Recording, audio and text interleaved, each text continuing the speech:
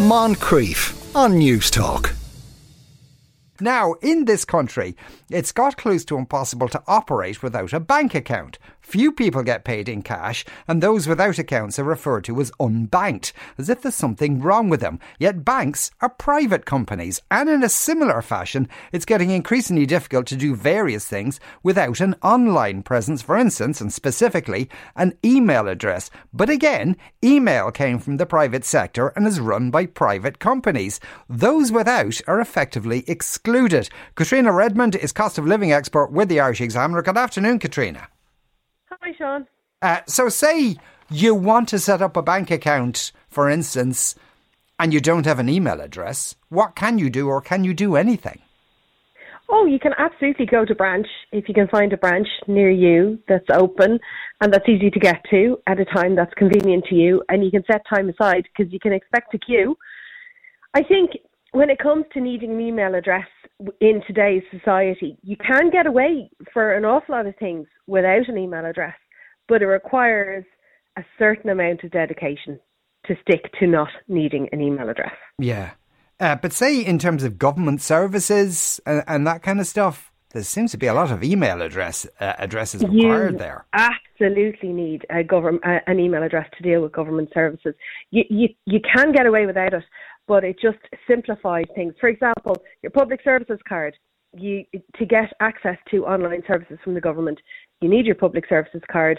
The very simplest type of public services card, you need an email address to activate it. And then it also needs to be linked to a mobile phone so that you can receive two-factor authentication, so you can access the rest of everything else, including stuff like your PRSI contributions, so you can figure out what amount of pension you're entitled to, access to the likes of applying for a driving license or applying for a driving test. You need an email address for that as well.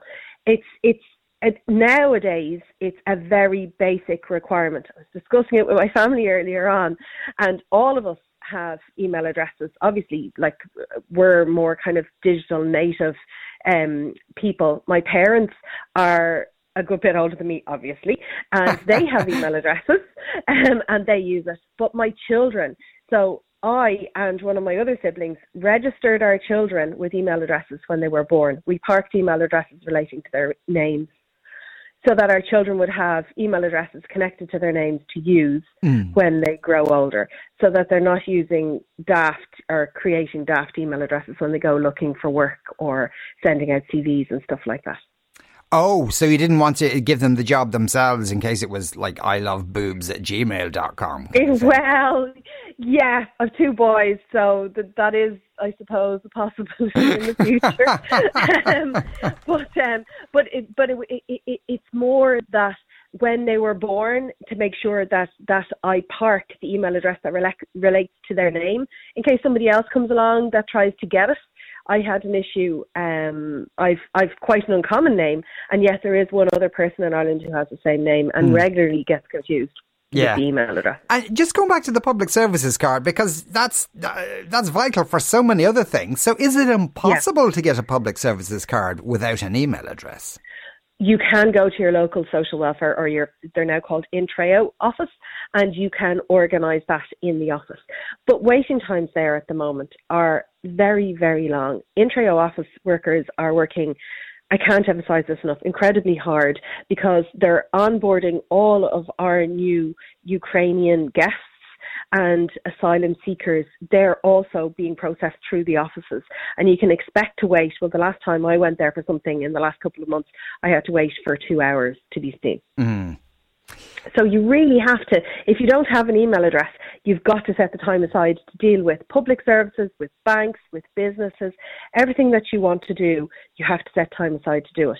An email address circumvents all of this extra time that you need, and then you have to wait for somebody to email you back. But you don't have to go and stand in a queue or go somewhere to get work done. Sure, but people, for various reasons, and you to think, even as a basic right, why do you have to have an email address, if you know what I mean? If you don't want to have one. I completely agree with you. You should be able to be a digital. You should be able to be offline in a digital world if you choose to be. You should be able to choose to be online or offline. There should be no requirement on you to deal with businesses or the government. But what has happened is that, and particularly over the last couple of years of COVID, emails became the easiest way to deal with people when you couldn't meet them in person. And it's become the norm now that you have to if you want things to happen, if you want things to happen quickly, you have to use an email address. And there's other issues as well. For example, bank branches have closed, government offices have closed. Some government offices never reopened because they don't have the people to staff them. Businesses have gone to an online model. So increasingly, people who don't have an email address are being alienated from society. Yeah, and this even extends to things like if you want to get a bargain in Tesco. Yes, so it's not just Tesco. There are other supermarkets in Ireland, including SuperValu, that if you want to benefit from the special offers, for Tesco it's the club card, for SuperValu it's the Real Rewards card, you have to have a Real Rewards card or a club card. But to set yourself up with that, you need an email address because you need to be able to access the points.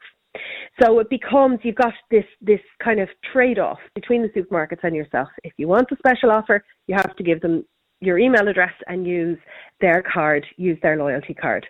If you don't, otherwise you have to pay quite a large amount more. I mean, Tesco in particular, it's very clear that if you go in and you do a shop without your club card, you could spend, on a weekly shop, you could spend 30, 40 euro more than your counterpart going in and using their card. Yeah. And I suppose, Netflix, streaming services, all that kind of stuff, that all requires it. There's no way around that at all, I would imagine. No, none.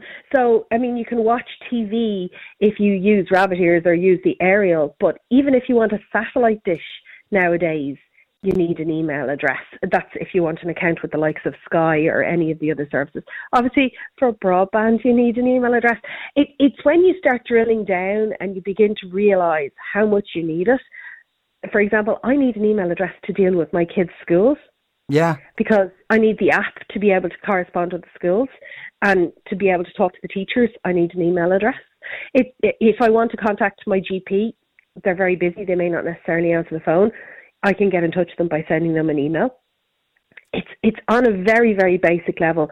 We use email addresses every day now. It's bonkers when you sit down and you think about how many times you will have sent an email or used an account that's connected to an email during the day. Yeah. Even right now, I'm talking to you on my phone. I have a smartphone. You can't have a smartphone without an email address. No, absolutely not. And I know when I kind of started this off, I was kind of comparing it to the way, we were all required to get a bank account a few years ago. But there is kind of an analogy there to an extent that so many places now you can't pay cash anymore. You have to have a card. Yeah.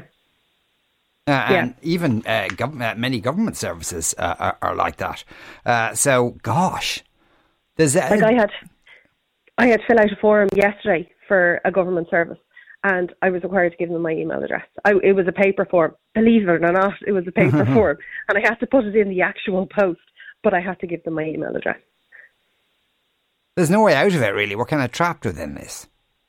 Yeah, and I really feel for particularly people who decide not to. I mean, there is an argument there that you shouldn't need an email address, and emails can be pervasive. Like, I work and in media, I could receive upwards of 100 emails a day that I have to deal with.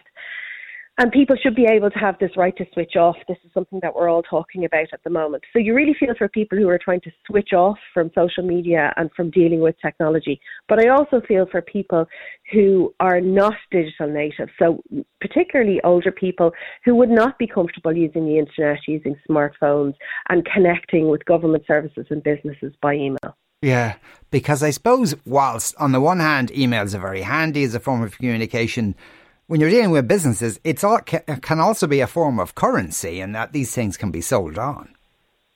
Yes, they can, and it can be a dangerous thing to give a company your email and then to give them consent to contact you for marketing purposes, or to pass on your details to third party companies who may you may find interesting, you could end up receiving an awful lot of spam. Oh, yeah. An awful lot. Yeah. Katrina, thanks a million for speaking with us today. That was Katrina Redmond there, a cost of living expert with the Irish Examiner. A few comments on that. One texter says, it's the same with needing a phone. Ticketmaster are pushing everyone to use their phone as their concert ticket. I find this infuriating. I like to leave my phone at home when I go out, and now we are forced to have to bring a phone just to gain entrance. And of course, using a phone means our data is surveilled and sold so they can make money off us. It's just wrong. And, well, yeah, I don't know how that works exactly. You know, sometimes people have gigs and you all have to put your phone into one of those bags. Presumably they look at your ticket first, or do you have to go back to the place where you put it in a bag and take it out and show it to them and then go back and put it in the bag again? I've heard, says somebody else, although I don't recall offhand where exactly, that having an email address which contains your full name makes it easier for your identity to be stolen. I could see kind of the logic about that. Someone else says, whatever about being forced to create an email account, why do they think the person who just been made to get one will have any idea how to use it? It's setting them up for failure. If they've gone this far without an email address, they're hardly going to be eager to adapt to using it just because they have to. Well, that's true, but I suppose we're kind of so much of in the modern world today, an awful lot of knowledge is presumed that we're, supposed to have. Groiner says, I agree wholeheartedly with that speaker. We're being collectively herded into technology, whether we like it or not. The discounts in supermarkets must be an issue for the Competition Authority, forcing people to give up their personal data, which could be sold by those reward card operators in order to obtain certain prices. We have walked into all this stuff without any interrogation of the effects.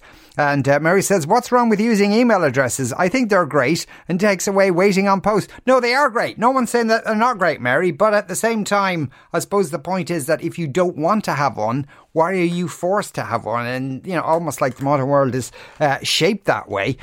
Someone else says, you need an email address to get a broadband service. What a terrible dilemma for dedicated Luddites. Can we start a Zoom cancelling service for those affected? No, because you need a smartphone for that. Moncrief, weekdays at 2 p.m. on News Talk.